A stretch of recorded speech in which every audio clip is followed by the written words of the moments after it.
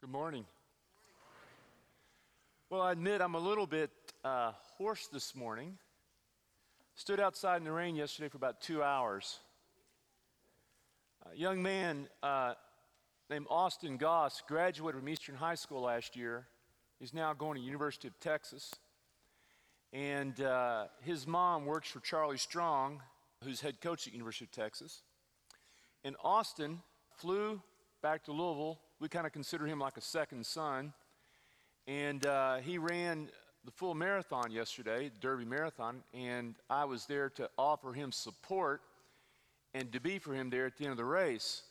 And as a result, had to stand out in the rain for 2 hours. But it was worth it. He came across, he finished the race, first marathon. He was beat up, big ice bag on his leg, tired, exhausted. But I loved it. I was at mile 26 and I saw these runners. I saw the half marathon runners coming through and seeing people who'd probably run their first race ever, battling all kinds of health issues, people of all shapes and sizes.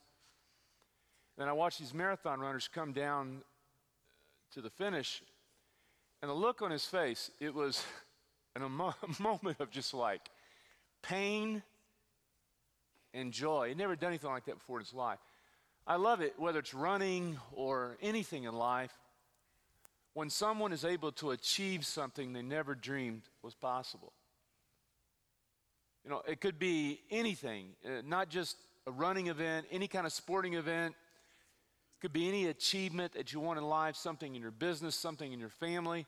But I just love it when I see people respond to the challenge of adversity, walk through pain, walk through struggle, and then achieve something unbelievable and something remarkable. You know, one of the things that I have the privilege of seeing as a pastor for almost 30 years now is just seeing people do incredible things with their life. You know, I see people who put marriages back together after they've come unglued from infidelity. I've seen people go through very traumatic issues in their health and then stand up and become stronger and greater and better because of what they went through. And then I see people sometimes who no one ever thought much of. They're just kind of the quiet person, and you just kind of walked by them, didn't see them, and then they go off to do something amazing, some amazing kind of achievement. You know, I just continue to be impressed by the power of the human spirit. I call it sometimes grit. But you know what's really powerful and amazing to me is when the power of the human spirit partners with the power of God. And you see, when our effort and our presence and our strength comes together with God's presence and strength inside of us, and to see what God can do through your life. And I don't know what challenge you're facing in your life, what your dream is, but with God's presence and power in your life, there is more to you than maybe you even realize at this moment. I want to introduce you to someone that I met 2 weeks ago at the Boston Marathon. Her name is Jamie Goldman Marseille. Now, technically, I didn't meet her. But there was a part of the race when I ran beside her. Can you imagine how I felt? Can you imagine? She is the first female double amputee to have ever run a marathon. Her first marathon was the Chicago Marathon, and she was the first double amputee woman to ever run the Boston Marathon. I didn't know anything about her. I didn't know her name, didn't know her story, just ran beside her for a while and was amazed at her strength and power and determination and courage. When I got home, I just Googled double amputee, runs Boston Marathon, and learned her story. When she was 19 years old, she's 47 now, she's a kindergarten teacher from Orange County, California. At the age of 19, she was a student, a sophomore at the University of Arizona. Her and a friend went to New Mexico for a weekend ski trip. On the way home from the ski trip, they got caught in a terrible snowstorm and turned down a logging road that had been abandoned. They slid off the road into a snowbank, into an icy snowbank, and were trapped in the car and weren't able to leave. Because the road was an abandoned road, no one discovered them for 11 days. When they found her and they found her friend, she was half alive. Severe frostbite and gangrene from her knee on down. They had to remove both of her legs. She did not become an athlete or to a runner until she lost her legs. You know, when I look at her and see what she's been able to achieve with her life, you know, the first thought you might have is to think, oh, you know, how terrible she lost her legs. Isn't life hard and bad things happen to people? And could be your first thought, but that's not my thought. My thought is to look at her and go, wow, look at what the human spirit can do. It makes me rethink any challenge I have in my life. In fact, after the marathon yesterday, my young friend was walking around, you know, with an ice bag on his leg, and I said, well, you did something great, but let me show you the picture of a woman I ran with last week. And I said, that ice bag doesn't look so bad. Imagine running with no legs. When I look at her, I think, what is possible? What we're able to achieve. And that most of the limitations that we have in life are limitations that we have placed on ourselves. Now, I don't know her story. I didn't talk to her. I've never met her. I've never spoke to her.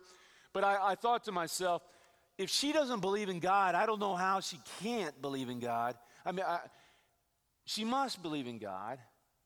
How do you overcome something like that in life without God's help and strength? I don't know. Maybe she does. I don't know. But it is a powerful thing when the human spirit combines with the powerful presence of God who lives inside of us. For the next 4 weeks, this week today, what I want to talk about is I want to talk about what's possible for you, what's possible for me. I want to talk to you about the role that the Holy Spirit can play in your life and my life. What happens when you begin to look at your life differently because God has come to live inside you, not at arm's length, but His very presence comes to live inside you and begins to give you an inner strength and a power to achieve and live the life that He created you to live.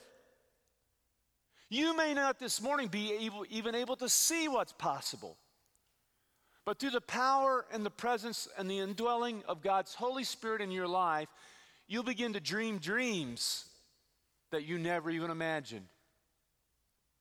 And you can achieve far more with your life and make a bigger impact on the world than you can ever imagine. That's what the book of Acts is all about. You see, the book of Acts was written by Luke, who wrote Luke's gospel, which tells the story of the disciples and Jesus and why Jesus came and His teachings. At the end of Luke, we see that the disciples are scared and fearful, though they've met the risen Jesus. He's given them an assignment to go share the gospel with the world. But then Luke continues by writing the book of Acts, and in the book of Acts, it should be called the Gospel of the Holy Spirit. Because the book of Acts tells what happens to this group of ordinary, regular men and women when on the day of Pentecost, the Holy Spirit came and filled the church, and transforms them from their very natural life to a supernatural life. Something very supernatural occurs. So I want to begin by just sharing you this one verse that is just really touched me and really speaks meaningfully to me and to us, I think, this morning. It's in chapter 4, verse 13, and Luke writes this. He says that when they saw the courage of Peter and John and realized that they were unschooled, ordinary men, they were astonished. Now, who is the they? The they is the religious leaders and the religious establishment. Perhaps they remembered Peter who was hiding, and Peter the coward, and Peter who had gone back to his old life fishing, and John. But something happens at the beginning of the book of Acts. A remarkable supernatural transformation occurs in their life. We have no idea what happened, really. They don't have any idea what happened. And we don't think that Peter had any kind of training in public speaking. But all of a sudden, Peter, who denied Jesus in the dark, is all of a sudden in the middle of the day, preaches the gospel to thousands of people. How'd that happen? He preaches the gospel, a powerful sermon, and it says that people were so deeply impacted by his words that thousands of people were baptized into the church that day. And the church was born. They look at that and say, how did that happen? They were astonished. And then after the day of Pentecost and after they were preaching, Peter and John go to the temple, and on their way to the temple, they see a man that's been paralyzed, and they give the man a beautiful, beautiful gift in the person of Jesus. They don't give him gold or silver, they give him Jesus. They grab him by the hand, and this paralyzed man begins to stand up and speak and proclaim the good news of Jesus. He's miraculously healed. The religious establishment is so confused by this that what they then do is they take Peter and John and throw them behind bars. But the Holy Spirit then comes and sets them free. The next day, the religious establishment goes looking for them. Can't find them. They're not in jail. Where are they? They're back in the temple preaching again. And they say, stop. You can't keep teaching this teaching in the name of Jesus. That we won't stop. And so we get here, and it says, when they saw the courage of Peter, who was a coward, and who denied you, when they see his courage of Peter and realized they were unschooled, ordinary men, they were astonished. Now, let me just translate this literally for you. See the word there, ordinary? The English is being very polite in its translation to Peter and John. The actual word there in the Greek is the word idiotes. It's where the word idiot comes from. It says, when they saw the courage of Peter and John and realized that they were unschooled idiots. I looked it up in the dictionary. Idiot means half-wit, ignoramus, dullard, fool, or my definition, Homer Simpson brains. They looked at these idiots and said, how is this possible? You see, one of the mistakes that we make, I think, is that we put the disciples on stained glass, and we lift them up and we make them into these powerful people, and we imagine that they had something that we don't have, but the reality is that they were idiots just like you and me. And then what we find in the book of Acts is that it's not the gifted or the talented or the powerful or the rich that God has chosen to bring about his work and to spread the good news of Jesus in the world. It was just ordinary, everyday, average people. But I do want to say, if you were homecoming queen and you were the captain of your football team and you made a 34 on your ACT, God can still use you too. But none of that is the prerequisite. All that God is looking for is just an open heart a willing heart. Someone who says, here I am, just use me. Take this ordinary, regular life and use me. So I want to point out to you three things. When they looked at them and they were astonished, what astonished them? I think there are three qualities that they demonstrated what a supernatural life looks like. The first is they had a consuming passion. They had a passion to share the love of Jesus with the world. It consumed them. It was a part of their every waking moment. You see, before Jesus gave them the Holy Spirit, the disciples loved Jesus. But after the Holy Spirit came to live inside of them, they were so grateful that he had not given up on them. They were so profoundly impacted by his love and by his grace. How could they not be passionate about it? How passionate are you? Do you have passion for the good news of Jesus? You know, sometimes I think that the reason that we don't have passion is because we don't understand who he is. We don't understand what he's done. We don't understand his grace. We don't understand his love. We don't understand his forgiveness.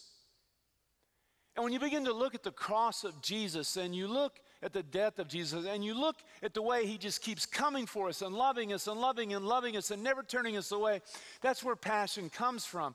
That the way to get connected to a passion for him is to realize how much he loves you. And that there's nothing in this entire world that could ever separate him and his love from you.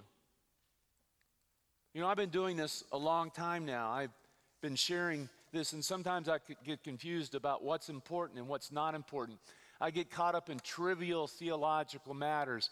I get lost sometimes in church issues that are not important. I get caught up in doctrinal concerns. I get captured in, questioning Scripture. The reality is, this is what it's all about for me. It's always been about this for me. When I was a teenager, I met the love of God in Jesus Christ, and I got down on my knees and I accepted Jesus into my life, and I felt his profound love for me, and he loved me in a way I'd never felt loved before unconditionally. And at that moment, I met a radical, inclusive, loving God, and that's been my message since I was 16 years old. It will always be my message. And sometimes I have to be reminded of that. Sometimes I have to reconnect to my passion. You know, what you believe about lots of things are not as important to me. What's important to me is that you know the love of God in Jesus Christ, and that you know that your life can change, that you do not have to stay where you are, that you can go to a new place, that every moment in your life, it's an opportunity because God's love is there for you to help you achieve things you could never dream possible. Because anyone who is in Jesus Christ is a new person. Your past is forgiven. And it's only a new life ahead of you. That's what it's all about. The second thing is they had an unwavering commitment. You know, how is your level of commitment? Scale of 1 to 10. When the pressure's on, how is your commitment? What are you committed to? You know, they were told, don't preach, don't teach, shut up, be quiet. You know, we're going to throw you in jail. We're going to get rid of you. They saw what happened to Jesus. So they would do it to them. But they were we will not stop teaching in the name of Jesus. We will not. They had a commitment that was absolutely unwavering. And that's what happened with the Holy Spirit. The Holy Spirit came to them and gave them passion, gave them commitment. And the third thing was irrational generosity. They were crazy generous. I mean, irrationally generous. It says that they took their possessions and the things that they owned and they shared them in common, and no one had a need among them. They fed the hungry. They took care of the poor. They loved people that were on the outsides, and they took their property and possessions and sold them and laid them at the apostles' feet, and the church grew because of the generosity. You know, last week, I heard a story of a pastor who was sharing a story about how he ran into someone who he could tell had a need, and the Lord impressed it upon him to give everything out of his wallet to this individual. And so he said, so I did. And the Lord blessed me. Said I opened up my wallet, gave them everything in it, and it was just what they needed at that moment. And he said it felt great to be generous. So this week I was having coffee with a friend who's going through a pretty rough stretch right now, who is living a remarkable life, but's really having some financial struggles. And I remember that story as we were sitting there and we were talking. I was thinking about how blessed I am and everything that I have. And then I heard that voice inside me say, just give what's in your wallet. Now, usually I have nothing in my wallet. I don't carry money, really. And I said, okay. But it's amazing. It's amazing how the longer I sat there, the easier it became not to give him what was in my wallet. Then at the end of the conversation, I opened up my wallet, and I thought I had $5, but I had $50. And I wanted to give her $5, not $50. And I said, Lord, it was a lot easier to be generous when I thought I had $5 instead of having $50. And so I gave her all that was there. They had that kind of generosity. It was an irrational, it just doesn't make sense. That's what happens. When we begin to live a supernatural life, we begin to see generosity, and we begin to see lives change because of the generosity and because of our unwavering commitment and because of our passion. You know what the impact of this kind of supernatural life is? Is lives get changed. Families get healed. The curse of addiction is broken. People get set free from their past. People are able to achieve and do things that they never dreamed possible. I don't know if you know this morning that your past does not have to keep you locked in the present in the way that you've been. You can be somebody new. The impact of a supernatural life is a wonderful life, a blessed life, a life lived for God, a life of being able to do and achieve and see things we never dreamed possible. And how great it is to see God work in us and through us. The question is how? How is that possible? Well, if you go back and you read, and I want to encourage you to read through the book of Acts over the next few weeks. You read at the beginning of the book of Acts, it says that Jesus spent 40 days with the disciples and began to teach them. And he told them to wait and to pray, to wait and to pray, to wait and to pray, and to wait and pray for the coming of the promise that he made to them. He said to them, I'm going to leave you, and it's to your benefit that I leave you, because when I leave you, I'm going to send my presence to you. God's presence, the Holy Spirit is going to come and live, and it's going to dwell in you and fill you and give you power beyond your imagination. And you will be my witnesses. Listen to what he says. He says, do not leave Jerusalem, but wait for the gift my Father promised, which you've heard me speak about. For John baptized with water, but in a few days you will be baptized with the Holy Spirit. And then he goes on, he says, and you will receive power when the Holy Spirit comes to you, and you will be my witnesses in Jerusalem and in Judea and Samaria and to the ends of the earth. Do you hear God's plan here? God's plan is not to take perfect people, but to take ordinary people who surrender themselves to God's power and spirit and who open themselves up and to put his presence inside every one of you. Not in one person, but to light every one of you on fire. Not me, yes, you. And what happens is the disciples wait and they pray and they wait and pray, and we'll talk about this next week. And what happens? One day while they were waiting and praying, something dramatic happens. A wind blows through the building. And then a fire comes and the building is set on fire. And the Holy Spirit comes to rest on every single person in the room. And they begin to speak in tongues. And they then go out in the street and preach the gospel, and the word about Jesus is so powerful that that day thousands are baptized and they receive the Holy Spirit. And then they go back to their homes and preach and share passionately about Jesus, and they go back to their homes and have an unwavering commitment, and they go back to their homes and live irrationally generous lives. And you too. He is still alive today too. He lives in us too. He's available to you too. He's available to us too. What would you be able to do? What would you be able to achieve if you were able to take that human spirit inside of you and partner with the Holy Spirit? Can you begin to imagine? Can you begin to dream?